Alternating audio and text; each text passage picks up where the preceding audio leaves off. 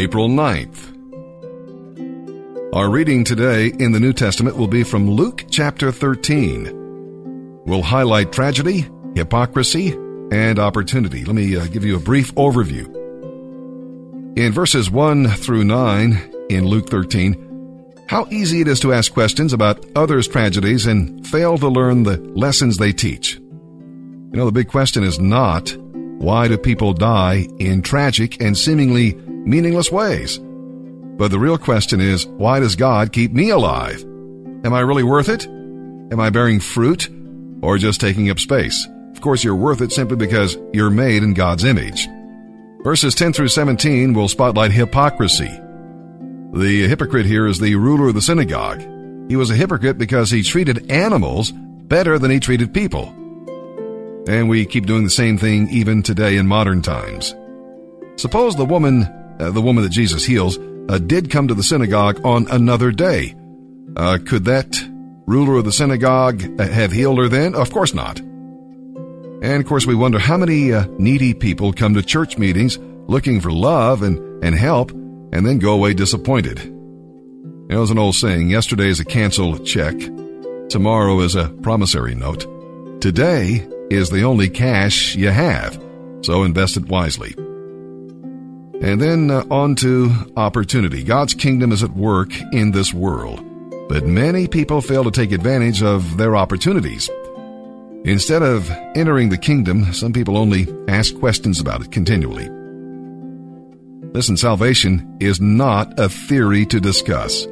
It's a miracle to experience.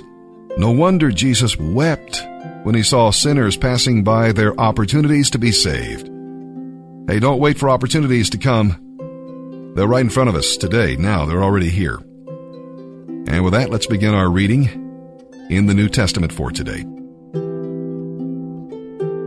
April 9th, Luke chapter 13, verses 1 through 21.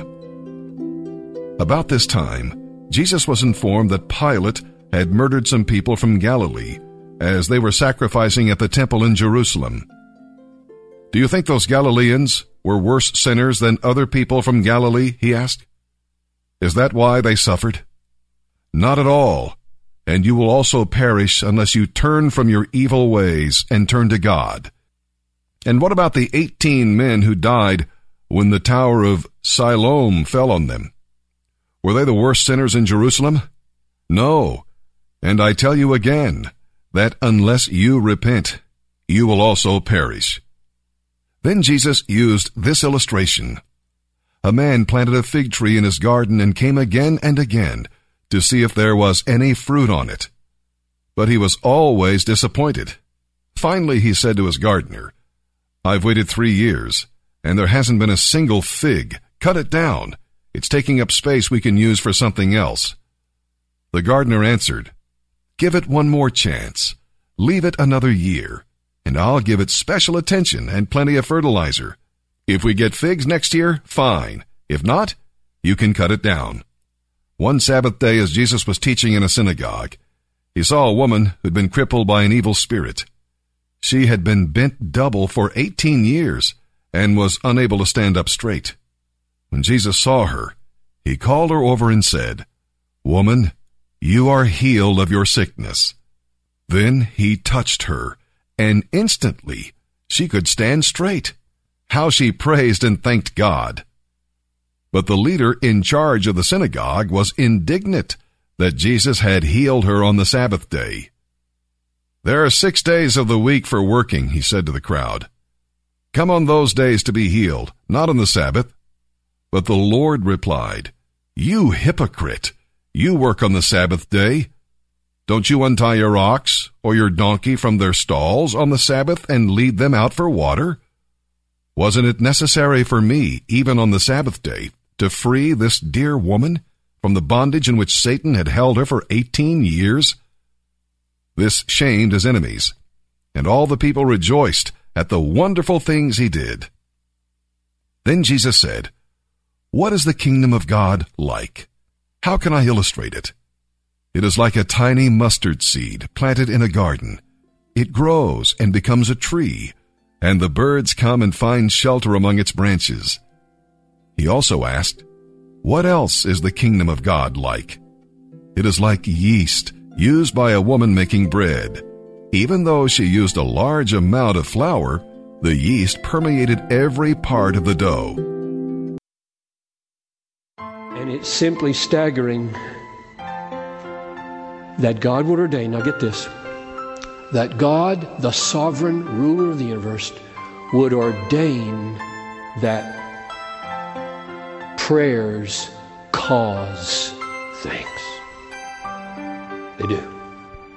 Prayers cause things to happen that would not happen if you didn't pray. I wonder if any Calvinists out there squirming.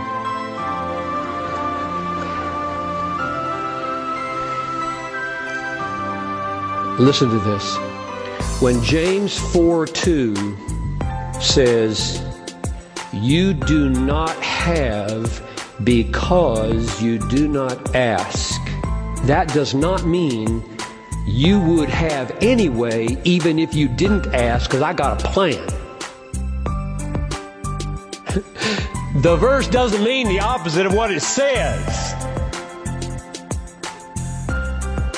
It says you have not because you ask not.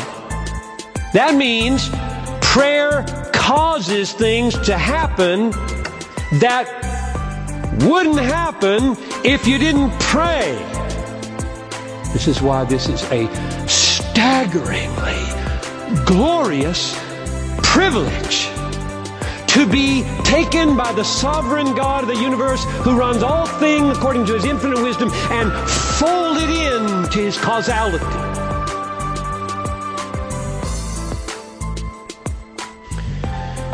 This is breathtaking.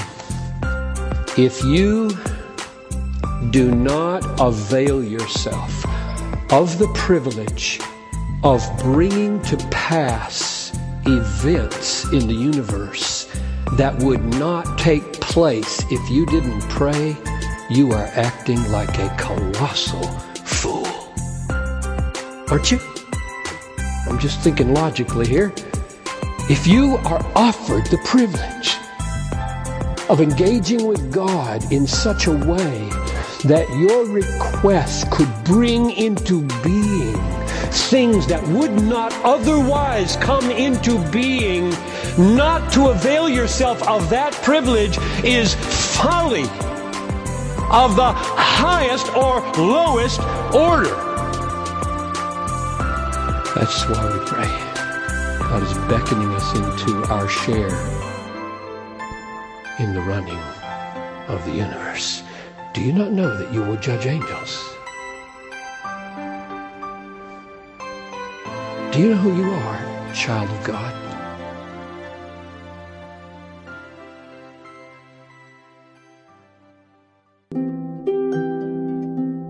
Today we're still reading from Psalm 78, this very long psalm. It reviews almost the entire history of Israel, the Exodus, their wilderness journey, the conquest of Canaan, and the disciplines that God sent there as they were in Canaan. It's the nation's true history, and it's a record not only of how the people treated one another, but of how they treated God.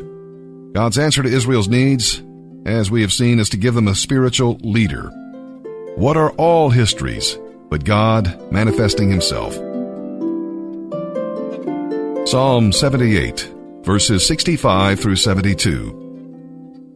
Then the Lord rose up as though waking from sleep. Like a mighty man aroused from a drunken stupor, He routed His enemies and sent them to eternal shame. But He rejected Joseph's descendants. He did not choose the tribe of Ephraim. He chose instead the tribe of Judah, Mount Zion, which He loved. There He built His towering sanctuary, as solid and enduring as the earth itself. He chose His servant David, calling him from the sheep pens.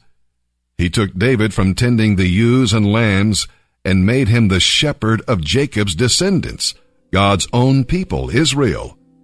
He cared for them with a true heart and led them with skillful hands.